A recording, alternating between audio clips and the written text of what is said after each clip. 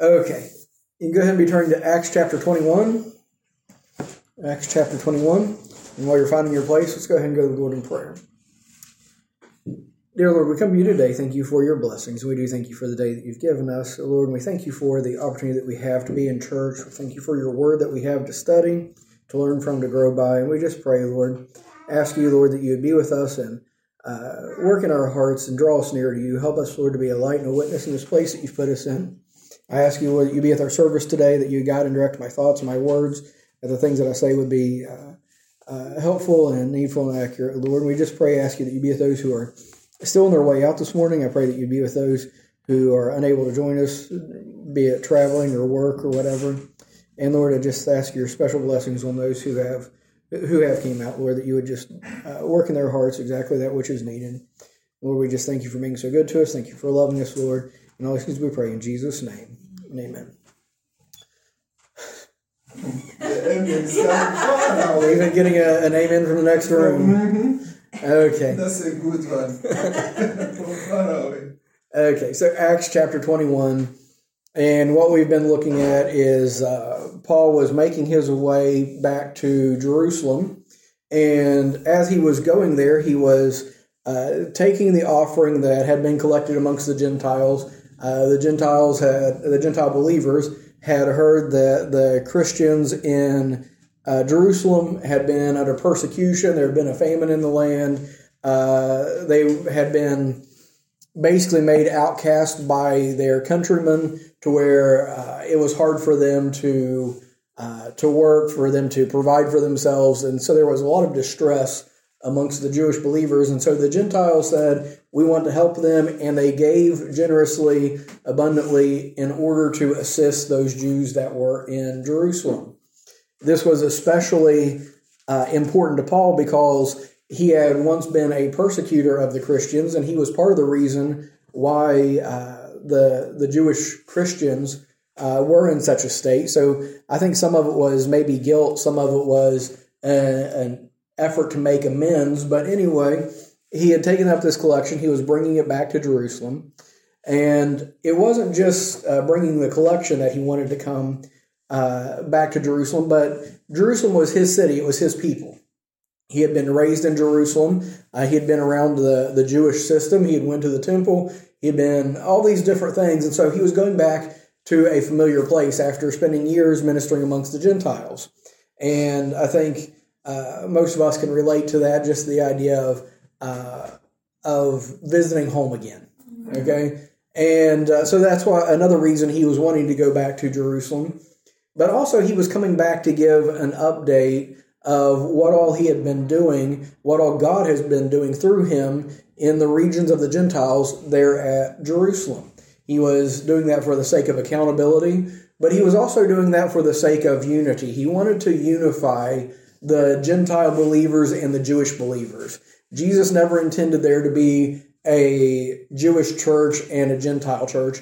He said that he was going to, in the one passage that we were in a couple weeks ago in John, he said that he was the shepherd and that he had a flock that they didn't know of, and he was going to bring them together and make them one flock and one shepherd. That was the Jews and the Gentiles together.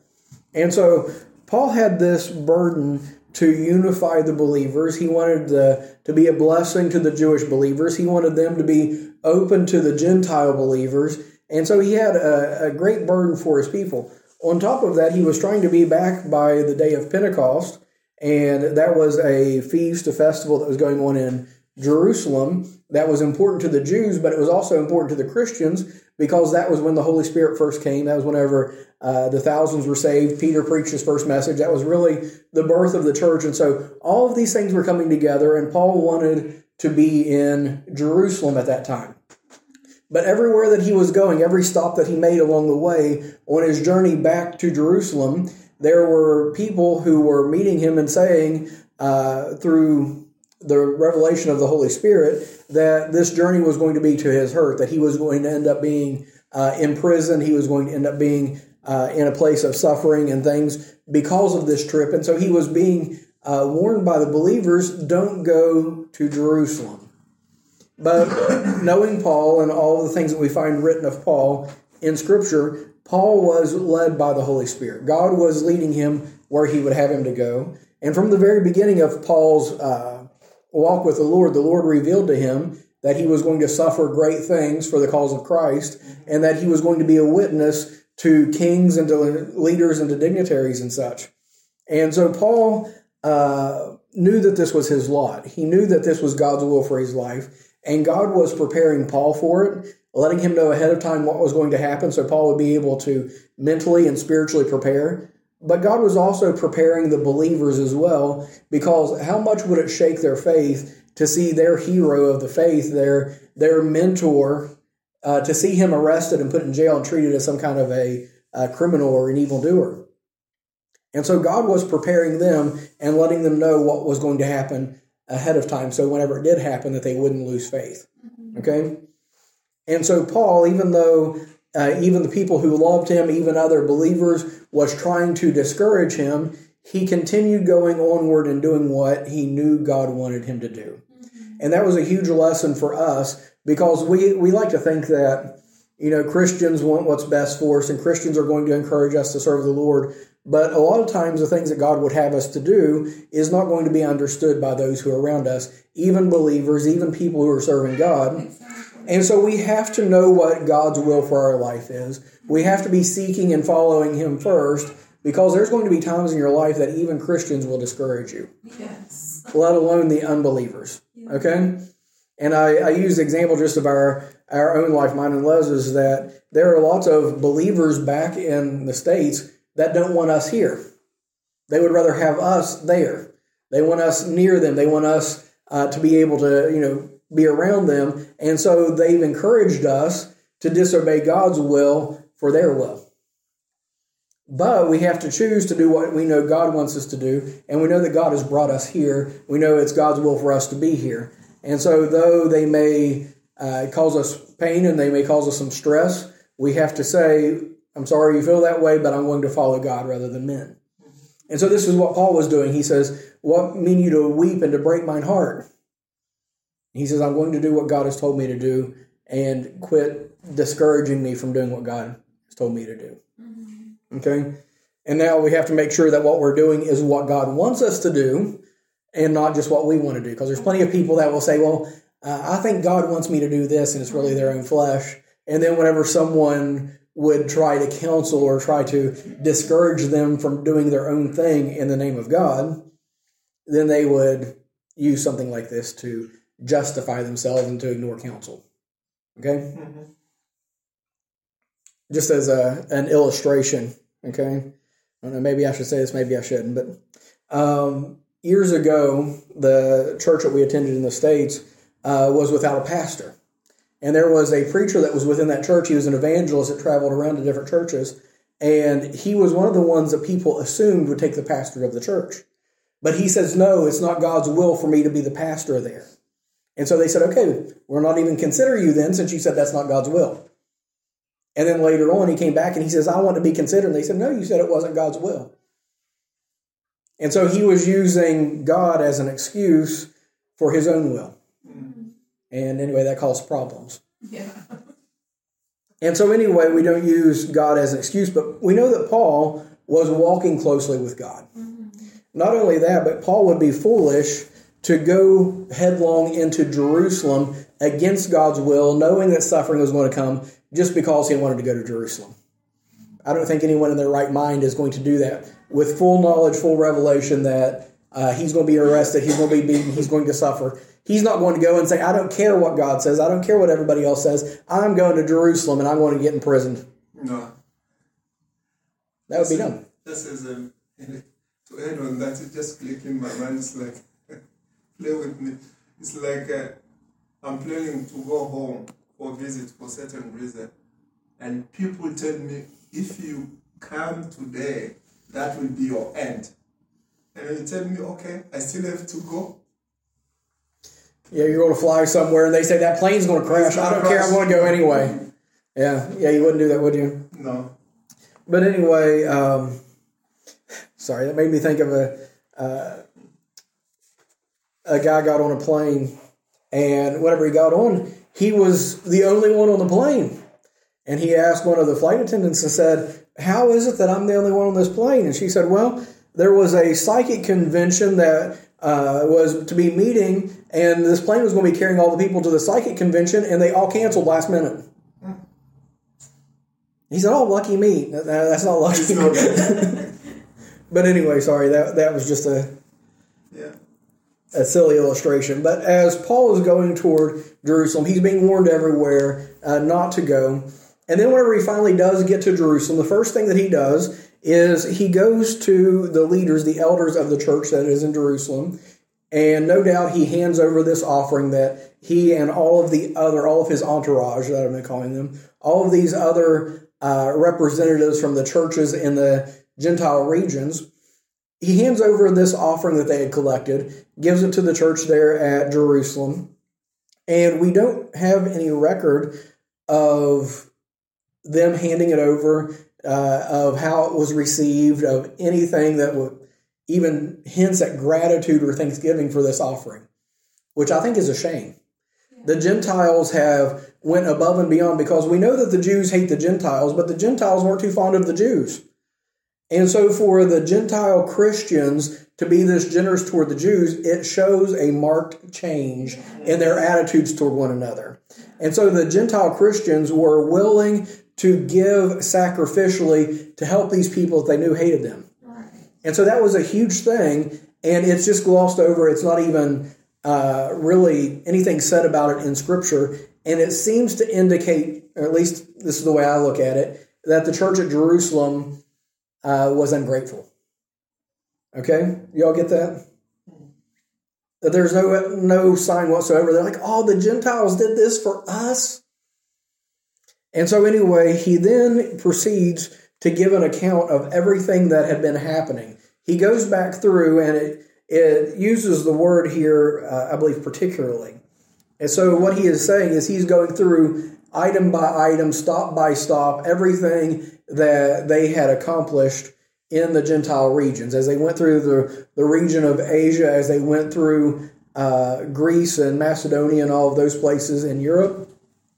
And so he was recounting the people who had believed, the miracles that God had performed amongst them, the churches that were formed, the elders that were presiding over the churches that had shown the ability and the leadership capacity to lead those churches, and the change that had taken place. Imagine him talking about the church that was at Ephesus, at basically the center of all kinds of demonic and paganism and all these things, the worship of Diana and prostitution, and these believers came out of that and became Christians, and their lives were transformed.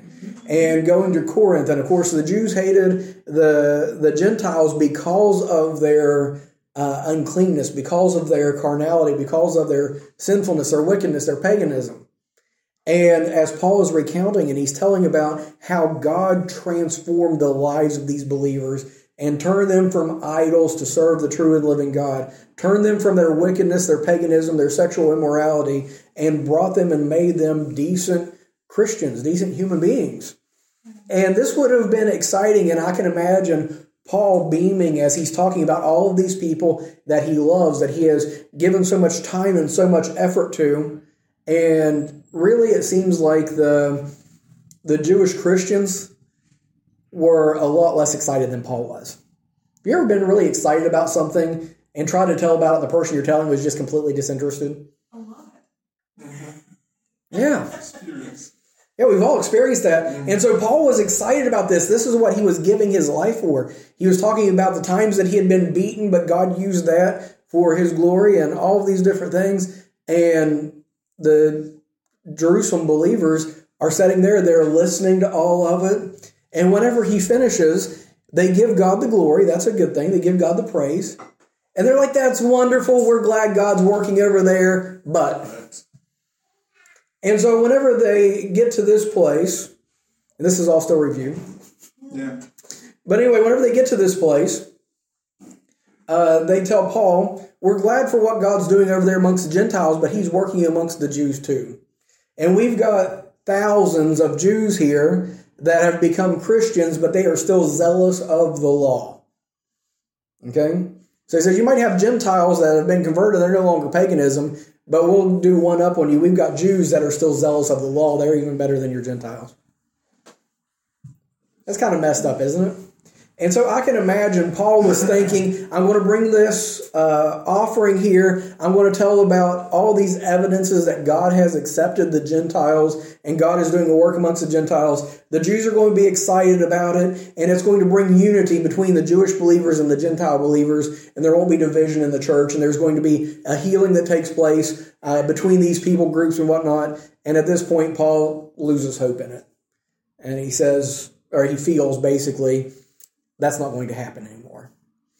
And so what the elders there at Jerusalem proposed that Paul does, they said, we have heard, there's been rumors that are going around that you are teaching the Jews that are in the Gentile territories to no longer be Jews. You're teaching them to abandon their culture, to abandon their identity, to quit circumcising their children, quit keeping the laws and all of these things. And so the Jews, which are zealous of the law, don't like you and don't like your work amongst the Gentiles. So rather than us correcting this, rather than us taking a stand and saying, we've talked to Paul and all of these things that you're hearing is untrue, Paul, we want you to submit yourself to this unnecessary ceremony to prove to all of the Jews that the things that they're hearing is false.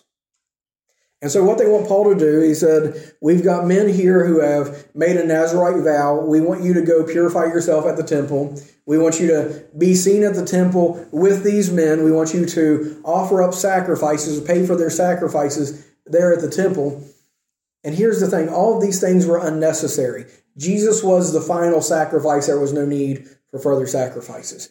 He was the fulfillment of the law, and so there was no need for them to continue going through all of these unnecessary ceremonies. On top of this, the temple was obsolete. Yeah. The temple was obsolete. There was no longer a need for the temple because the temple's purpose was for there to be a place that they could offer up sacrifices to God and a place where God could meet with mankind. And the temple is made obsolete in Christ because now as Christians, we are the temple of God. God resides in us. The final sacrifice has been made. And so whenever Jesus died, the veil in the temple was rent from top to bottom. It was torn in two, signifying that God had made a way to reconcile himself to mankind and the temple was no longer needed. Okay? But they said, Paul, if you'll do this, the Jews will see, the Jewish believers will see that you're still zealous of the law. And then also maybe it will give us a little bit of peace amongst the Jews that surround us here because they see that even as a Christian, even as, the apostle to the Gentiles, you, Paul, are still respecting the Jewish law and the Jewish traditions and Jewish ceremonies. And so what we would expect, going by the way that we would respond, we are expecting Paul to say, no, that's stupid. Why would I do that?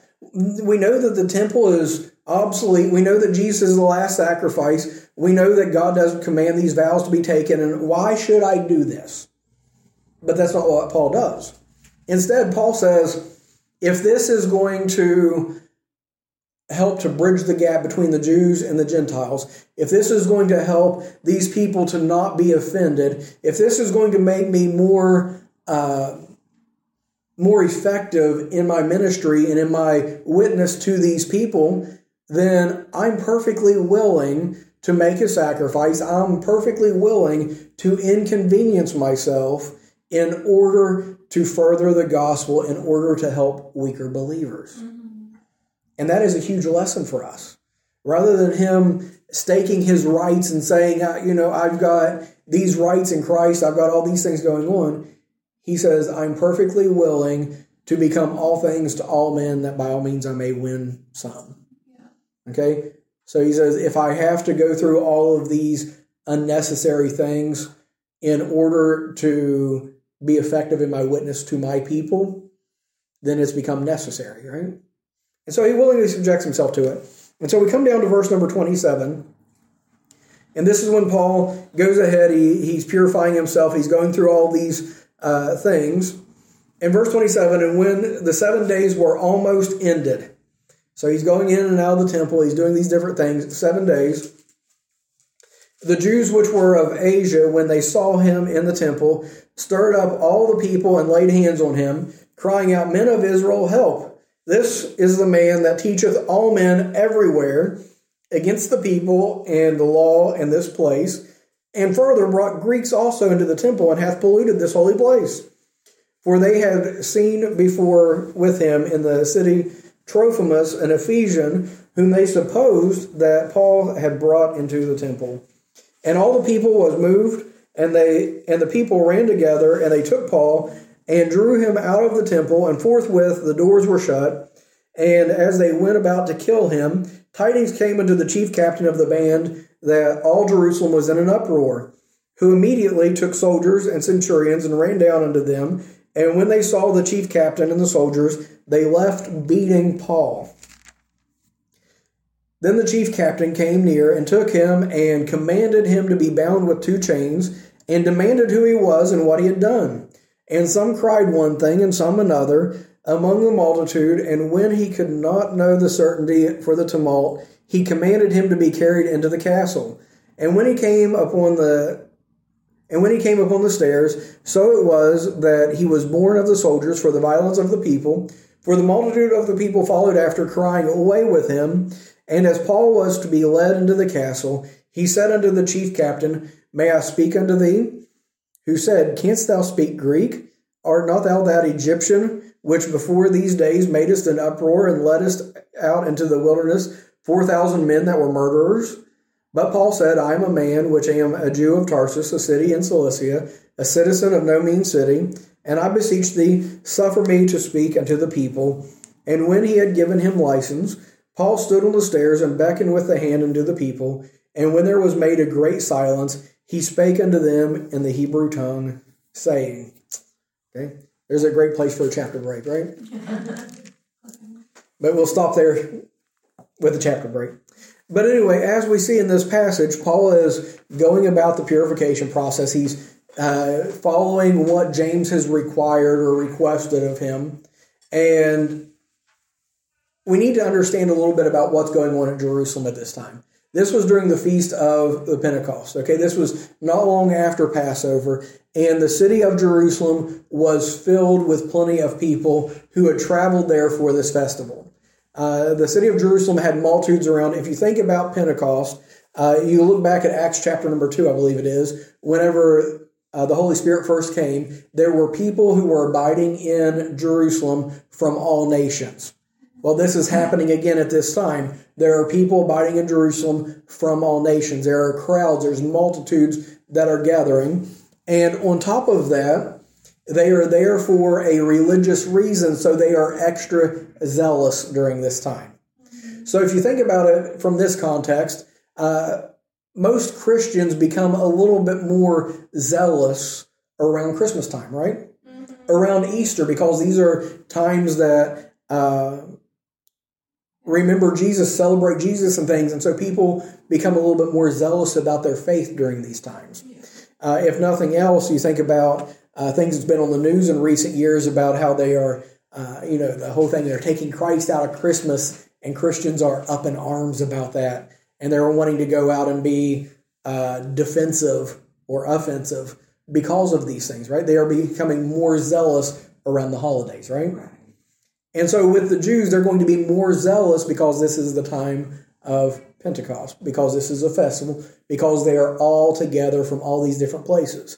And all of this surrounds the temple. So what James and the elders of the Jerusalem church have done is they have requested that Paul, a Christian and the apostle to the Gentiles, basically go into the middle of the Jewish temple whenever the Jews are gathered from all nations, whenever they are zealous, when they are worked into a frenzy. Basically, they are sending him right into the epicenter.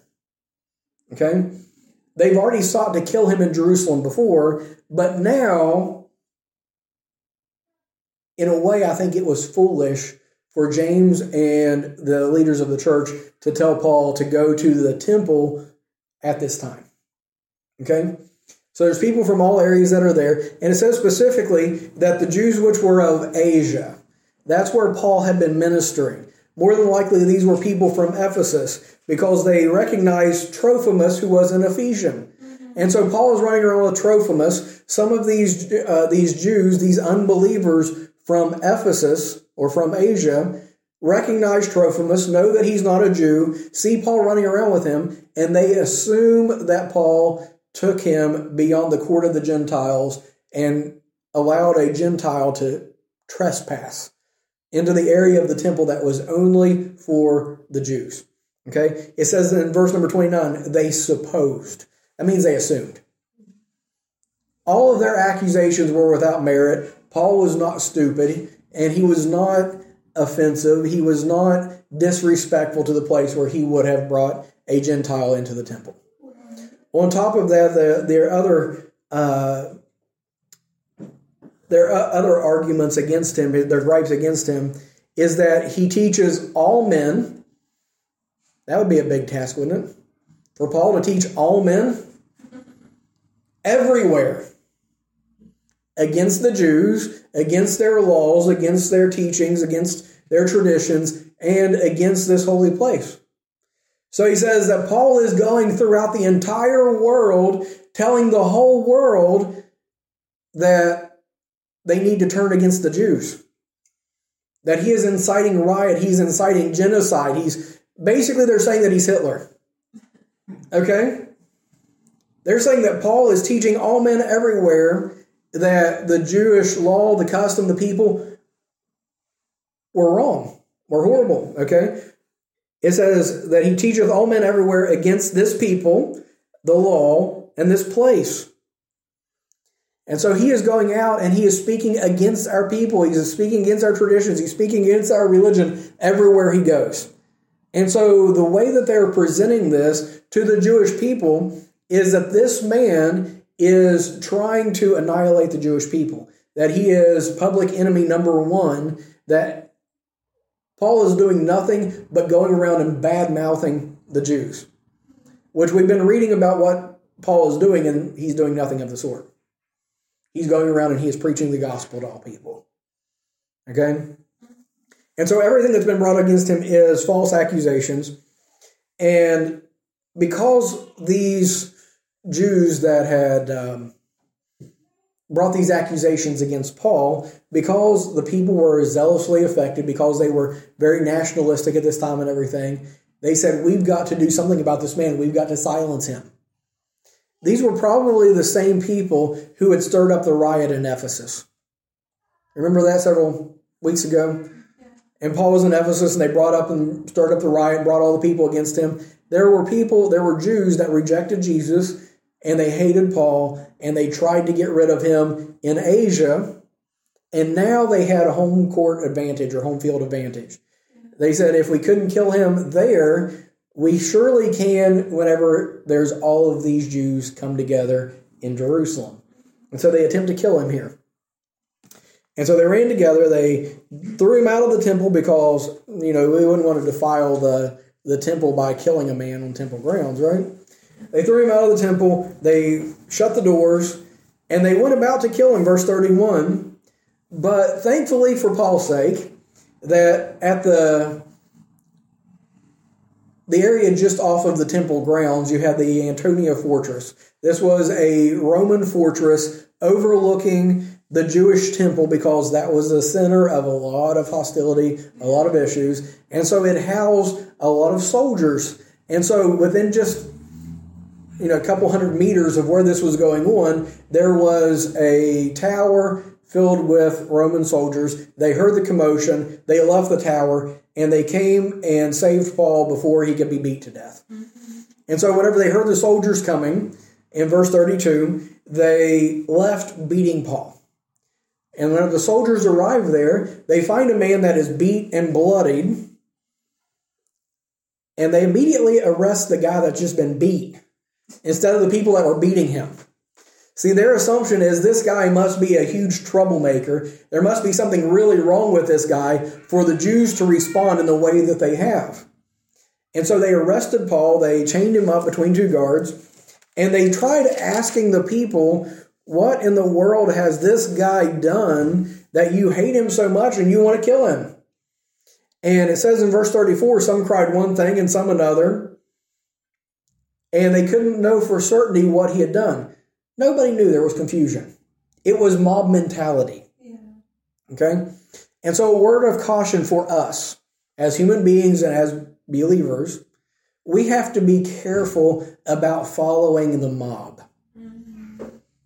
In the day and hour we live in, there's plenty of social media, there's plenty of television and news and talking heads and pundits and all these different things that are trying to bring about an emotional response to the things that are going on in the world around us. And that's what they are dealing with here. They are dealing with an emotional response. They are taking the things that these people hold dear. They're taking some of their fears and some of their insecurities. They're bringing these all together. They're aiming them at one person. And they're saying, this guy is the enemy. And all of them are quick to just jump on the bandwagon. Yeah. And so we must be very careful as believers, because we are people that should be operating off of truth. Right. We should value truth above pretty much everything. Because whenever we start getting emotional, whenever we start following into the bandwagon, whenever we just jump in to the latest mob or the latest fad or whatever, the latest trend that's going on, we end up doing stupid things. And there are plenty, I hate to bring this up, but we can look back throughout all this stuff with COVID.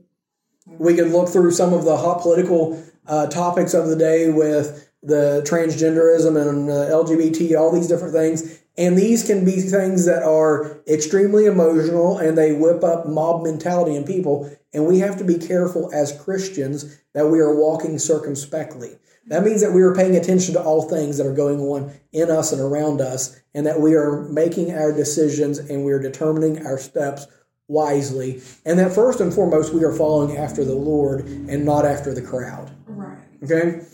And so it is a very, very easy to get sucked into this stuff. Mm-hmm. And so the whole city of Jerusalem basically got sucked into this against Paul, and it was all lies. What Paul was seeking to do, he was seeking to unite the people. He was seeking to do whatever he had to do to show respect to the Jewish people, to be able to relate to them, to be able to, in some way, to have an impact on them. Mm-hmm. Not to destroy them, but instead he wanted to help them. Okay? So in a sense, it would be like the doctor that come with the treatment for your disease, right? And for you to attempt to kill him instead of allow him to help you, right? And so anyway, they were whipped into this frenzy. They wanted to kill him. None of them knew why they were even there. What is this all about? One cried one thing, one cried another. They didn't know. It was foolishness. But what they did know is they wanted to kill him. Verse 36, for the multitude of people followed after, crying, away with him. They had a chant that unified them. Mm-hmm. If you ever see like some of these debates or some of these things that's going on television, they'll have a chant. Yeah. If you try to speak, if you try to talk, if you try to reason with them, they'll shout you down. Yeah. Right? You've got this thing going on in Israel and Palestine right now. From the river to the sea, Palestine will be free. And they'll just chant that over. They don't even know what it means. What they're saying whenever they chant that chant is they are looking for genocide. They're actually trying to do what they were accusing Paul of doing back here. Whenever they make that chant, they are saying all of Israel needs to be killed. And they don't even realize. And they're like, oh, we're peaceful protesters. We are, virtue. Anyway. So, free Palestine. So they are just caught up. Yeah. And people all around this world are getting sucked into this narrative. And they have no clue why. They have no clue what their chant even means. They have no clue what they're saying. And they're getting sucked into it. Okay? And we need to be careful about that. Be aware about that. And don't get caught up with an emotional mob. Okay? And so anyway, as this is all going on, it says that, verse 37, Paul was being led to the castle. By the way, in this it says that the people were so angry and were so hostile toward Paul that, that the soldiers had to carry him up the steps. He couldn't even walk up the steps. Part of it may have been because of how badly he was beaten, but part of it was because of the mob that was coming and the soldiers had to pick him up and carry him. Okay, so if you can picture this. And so as he's going, verse 37, as he was being led into the castle, he said to the chief captain, "May I speak unto thee?" Who said, "Canst thou speak Greek? Art not thou that Egyptian which before these days madest an uproar and leddest out into the wilderness 4,000 men that were murderers?" This gives us a little idea about how the centurions, how the soldiers were responding to Paul. They showed up here. They saw the Jews beating up this guy. Paul is an older man now. He has traveled a lot. He had been beaten several times, and now he was beaten again. He was bloody. He was filthy. He probably wouldn't look like much. Definitely wouldn't have looked like a dignified, respectable citizen.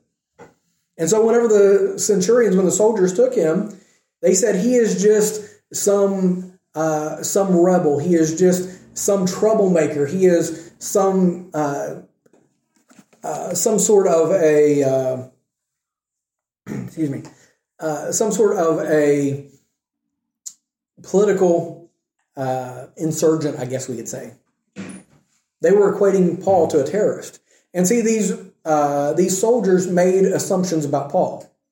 They said, "Are you not that Egyptian that stirred up strife and led 4,000 murderers out into the desert?" But what it was that caught their attention is Paul spoke to them in Greek, which was a common language at the time, but it was the language of the scholarly. It was the language of the refined. It was a respectable language. Okay? And so whenever he heard Paul, which seemed to be a Jew or some kind of criminal or whatever, speaking in the language of dignity, of refinement, these kind of things, he says, "You can speak Greek?" And he was caught by this. And not just by the fact that he could speak Greek, but by his demeanor and by his tone with which he spoke to this soldier. Now, if you put yourself in Paul's position, how would you respond to the treatment that Paul just received? Do you think that you would be treating the soldier respectably? Do you think that you would be saying yes, sir, and no, sir? Do you think that you would be being kind and courteous to this guy? No. Probably not. No, that's all. But Paul had walked with the Lord for many years. The Holy Spirit had done a work in him, and he manifested the fruit of the Spirit so that whenever everything around him was falling apart, whenever everybody else was emotional, whenever he was basically at the point of the sword or the spear, he was able to still maintain self-control. He was still able to not respond in haste or in emotionalism and these kind of things. He was able to keep himself in control with this. And so anyway, as he speaks to this soldier, he gains the respect of this soldier to an extent because of the way that he has handled himself in this. And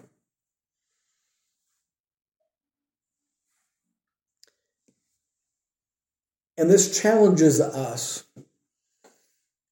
in the times whenever there is disagreements, in the times whenever there is debate or argument or strife that happens, whenever maybe we are slandered or whenever we are mistreated or whenever we just disagree with someone, it challenges us to how do we respond, right?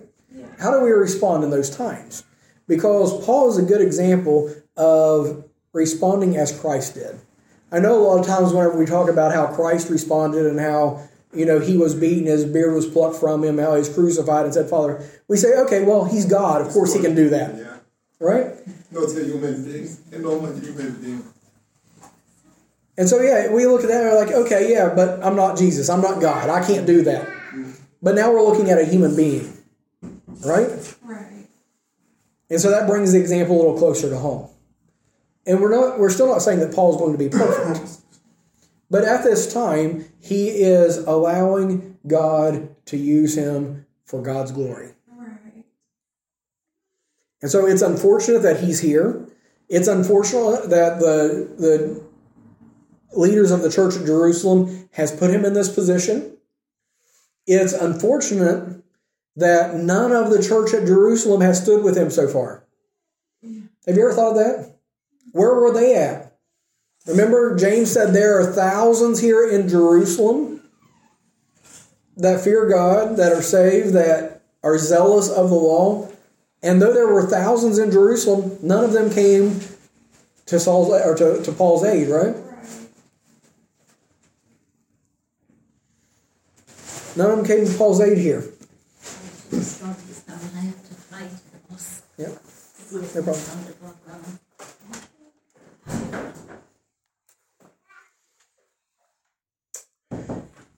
And so as all this is going on, Paul, going back to Bar David's phrase here, Paul behaves himself wisely.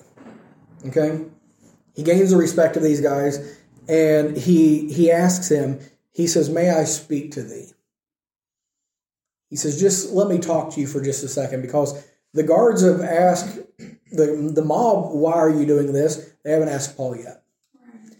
And so Paul says, "May I speak to you?" And he says, "You speak Greek?" He says, "Yeah." And he says, "I am a Jew. I'm of the city of Tarsus," which was an important city at that time that was well respected by Rome. And so in verse 40, he is given the opportunity to speak for himself. He's given the opportunity to address this mob that wants him dead. And so I challenged you there a minute ago, put yourself in Paul's position, and how would you respond? So now he has the opportunity to turn around and face this mob that's wanting him dead. What is your first words whenever you turn and you look at that mob, whenever they silence themselves, whenever you have a chance to speak for yourself, what's going to be the first thing that you say? You're probably going to try to defend yourself. You're probably going to try to shame them, probably insult them, right? "What did I ever do to you?" Isn't that going to be your response? It wasn't Paul's. And so as we're thinking about this and how we respond in these times, I want us to just look for just a few minutes about how Paul acted during this time. The things that we can point out about this. Because in the day and hour we live in, though we have great freedom, though we have the ability to meet together, that we have the ability to practice our faith as we believe that we should, according to our conscience, we're going to find as the days go by that those freedoms are going to be taken away from. That the things that we believe are going to become more and more offensive to the world that we live in, because the world is getting further and further away from God, right? And we're seeing that happen in different places around the world, but we're even seeing it come a little bit closer to here with all of these current fads and agendas and things that are happening. And so we're going to have to make a decision about where we're going to stand and how we're going to stand, right? And we've seen in recent times, and I won't bring up any names or specific occasions, but we've seen in recent times Christians who have done this wrong. Yeah. Okay? But whenever we look at Paul, as he comes this time, he is arrested, he is getting ready to go to prison, all of these things going on. But we find that Paul had done nothing wrong, either by God's laws or even by man's at that time. Now we know that if man's laws go against God's laws, then we obey God's rather than men's, right? But Paul had broken no laws. He wasn't coming to be an offense. He wasn't coming to try to prove a point or try to make himself heard. He wasn't coming to, he wasn't coming for a fight. Okay? His motives were pure. Whenever he came, he was seeking to be a witness to the people. He was seeking to show them the love of God, to point them to Christ. Okay? He wasn't coming with a martyr complex, though he would one day be martyred. He wasn't coming saying, I'm going to show them that they're wrong. But instead, he was coming and doing everything that he could to be a witness and a testimony to them. And as I said, he wasn't there looking for a fight. He wasn't there being offensive. He exhibited self-control and restraint when no one else did. If we want to be a testimony, if we want to be a witness for God, if we are going to take on some of society's ills, we better make sure that we are walking with God, that our motives are right, that we are walking according to His Word, and that we are in control of ourselves. Because the easiest way for us to lose credibility and to lose our testimony is for us to allow our emotions to take over and allow our flesh to be in control and for us to lash out. Yeah. So he exhibited self-control and restraint even when no one else did. He was respectful of authority and he submitted to the process. That's a huge thing. Mm-hmm. We saw this in the States during the whole time of COVID, that many Christians, many pastors, many churches thought that they had a mandate, thought that they had the ability to be jerks, right? To be offensive, to cause problems just because they had the right to gather together. Y'all remember that from the news just not too long ago, right? Mm-hmm. And so they would take the verses that we better obey God rather than men, right? They would take those and say, we're going to meet together and you can't do anything about it. And they made themselves out as being martyrs, really. They were trying to stir up problems. They were basically taunting the authorities and the government, trying to make them come after them. And this isn't what Paul's doing. He's first and foremost, he's wanting to see people saved. He's wanting to be a witness. And then whenever they come after him, he responds appropriately, right? And so they arrest him. He doesn't fight against it. He's going with them along. He's speaking respectfully to him. He's saying, hey, can I speak to you for just a minute? Not, how dare you treat me this way? I'm going to take you to court. I'm going to sue you. But he's respecting the process as well. Because we are told in Scripture that there is no authority except that which comes from God. And that God hasn't given us these man-made authorities to be tyrants to us, but they are there for our good.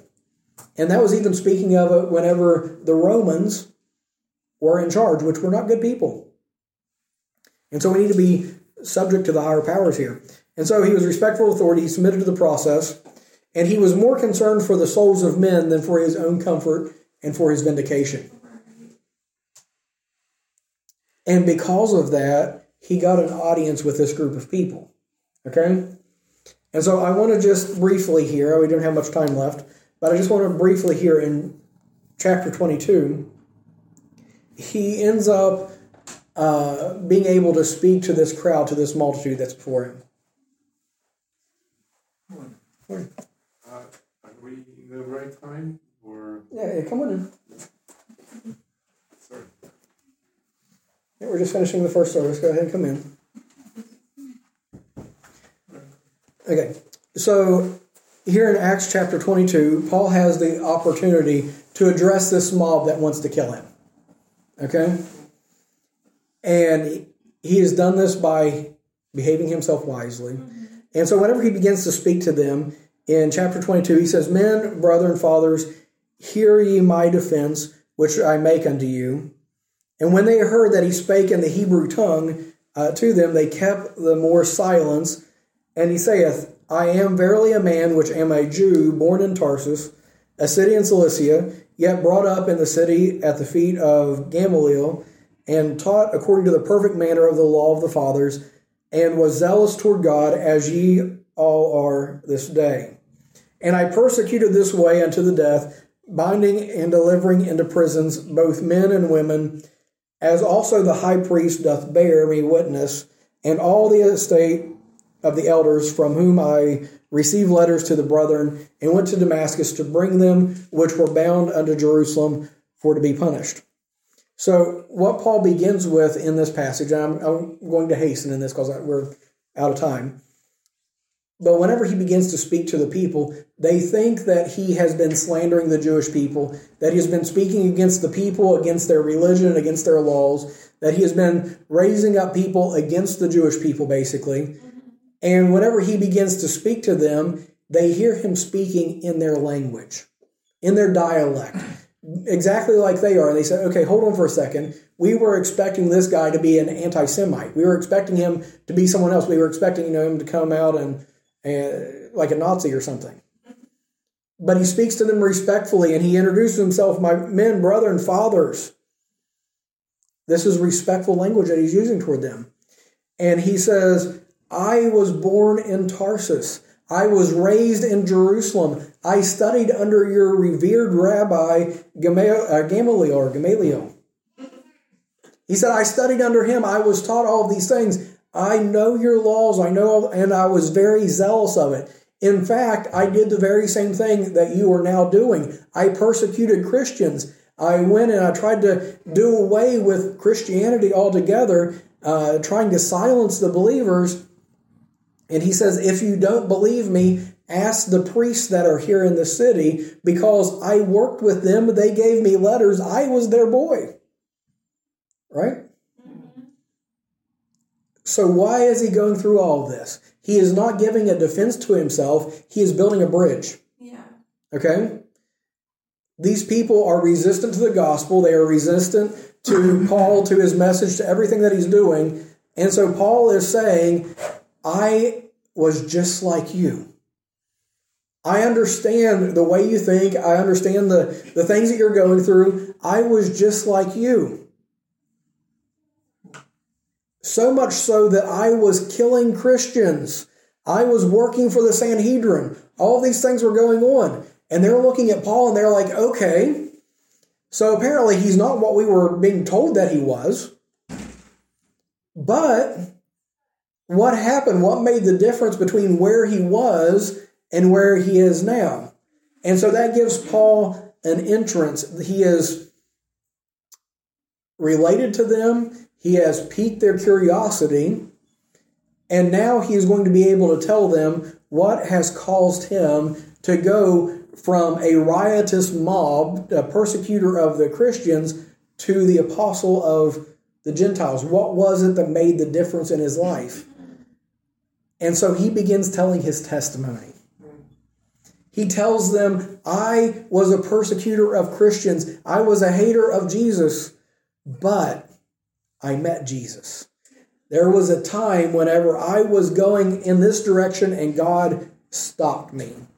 He struck me down in my path, and he made me realize that I was going the wrong way. He made me realize that I was sinful and I was offensive against God, and he changed my direction and gave me a new way to go. And he preaches the gospel to the people who want to kill him. See, from the beginning to the end of what Paul is doing here, he is doing everything in order to be a witness, a testimony to Jesus Christ. And so even whenever he has an opportunity to condemn those that are condemning him, whenever he has a chance to try to vindicate himself, whenever he has a chance to try to lift himself up, he doesn't do that. He preaches the gospel to them. And I think so often we get this all mixed up, and we get this so much about our rights, about our comfort, about what we want, about clearing our name, about getting our message across, that we forget that we are first and foremost representatives of Christ. And that there is no better way that we can spend our time, no better thing that we can use our opportunities for than to communicate the truth of God's word. Then we can tell people about how to be saved. And I think a lot of times, too, we underestimate the power of our testimony.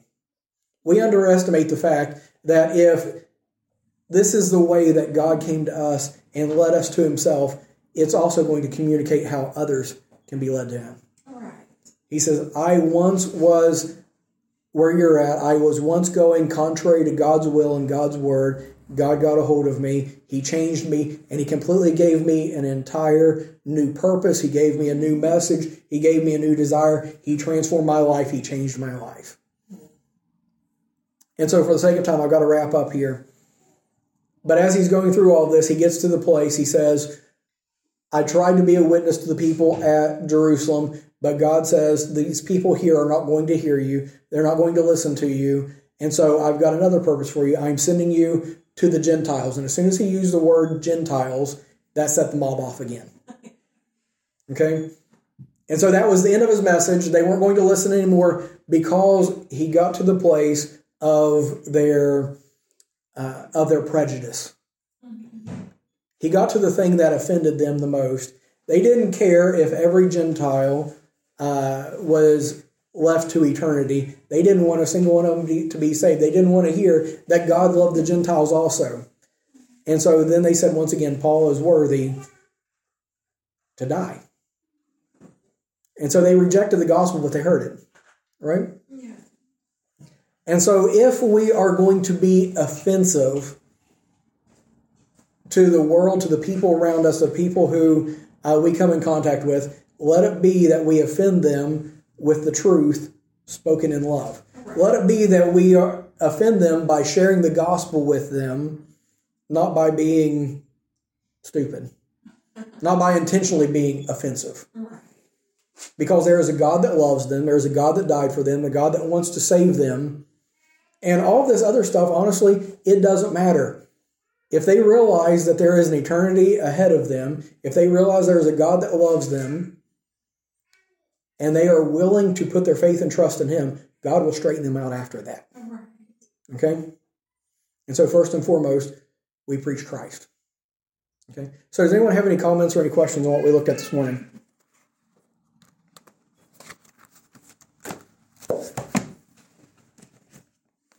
You look like you do, Peter. I'm glad somebody will. I'm glad somebody does. Yeah.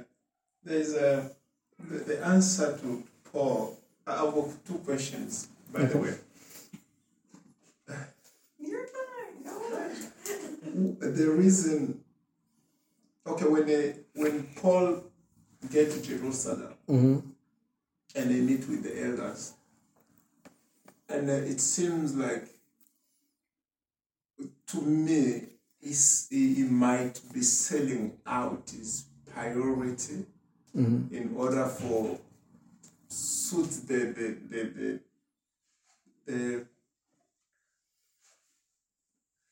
religious leaders there? Religious leaders at the time. Because why will Paul, being Paul, planting all these churches where, because this is such a long history that I have, but have to submit himself to go through ritual that he knew he's supposed not to go through in order to fit some idea or to bring peace between the Gentiles and the Christians at the time. That's the first question. I don't know if I made it clear. And the second one will be, is prosecuted, is been beaten with different people, this mob justice that came after him. And when he have a chance to give his side of story, he starts giving his past. Because that's what I'm getting here, especially in verse 22. He starts giving his past. And this seems to be like it's long years ago to where we are right now. Because if he will give his past, how he used to prosecute people, how Christians particularly, and how he used to, how he met Jesus, it gives me some sense of there have to be something behind why he doesn't just, and that is me, why he doesn't just give his account as Apostle Paul, because he was apostle at the time. He got a lot of testimony built upon him. Why doesn't he give his account? Okay, I'm standing here giving you what I have, then going back, start with his past. I used to be this, I used to be that. Okay, so the first question is, why would Paul, being the Apostle Paul and all of the great things that he has accomplished, why would he submit himself to the Jews at Jerusalem? It seems like he's going from here down to here, right? Yes. Humility. I mean, that's really the answer, is that Paul didn't see himself as the Apostle Paul. He didn't come into town saying, look at everything that I have done, bow at my feet because I'm the great apostle and church planter. He says, I'm a vessel whom Christ has used.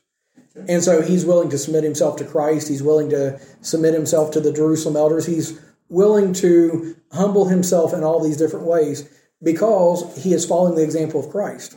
Because look at Christ. Christ is God who condescended to men of low estate.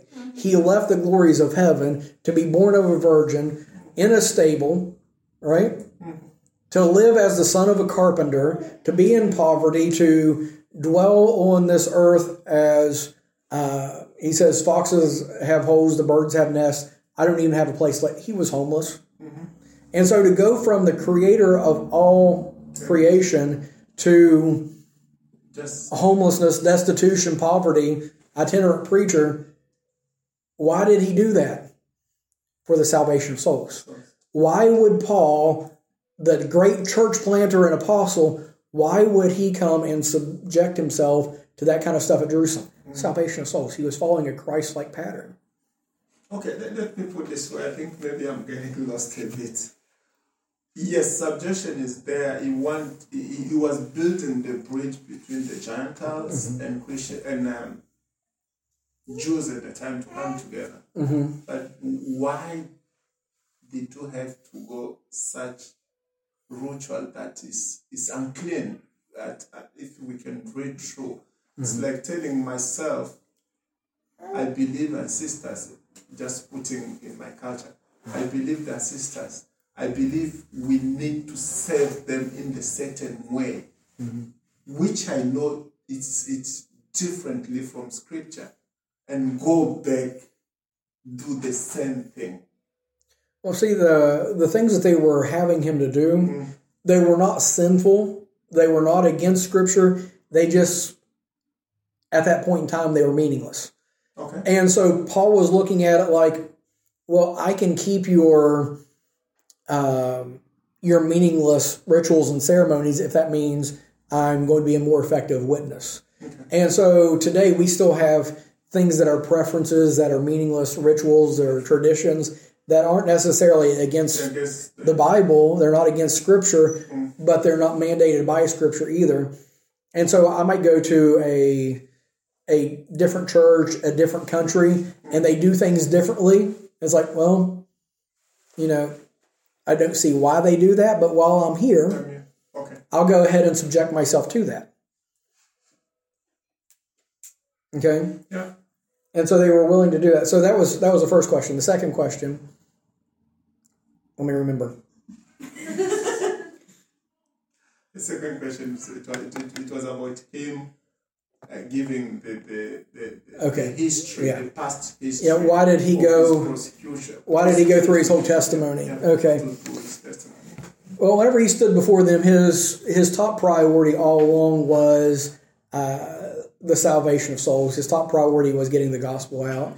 And so rather than coming up there and saying, I've been preaching the gospel to all of the Gentiles and they're mad because of that, the people that were before him had rejected Christ. They had rejected the gospel. It wasn't between the Jewish Christians and the Gentile Christians at this time. It was between the Christians and the Jews.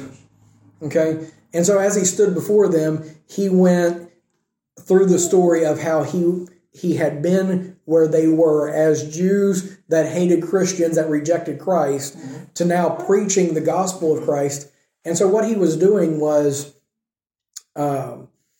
making a way that he would relate to them and bringing them along on the journey, hoping that they can see that Christ was the Savior, that he was the Messiah, the Son of God, and that they would believe as well. And so he is preaching the gospel to them, and his method is to find some common ground between them.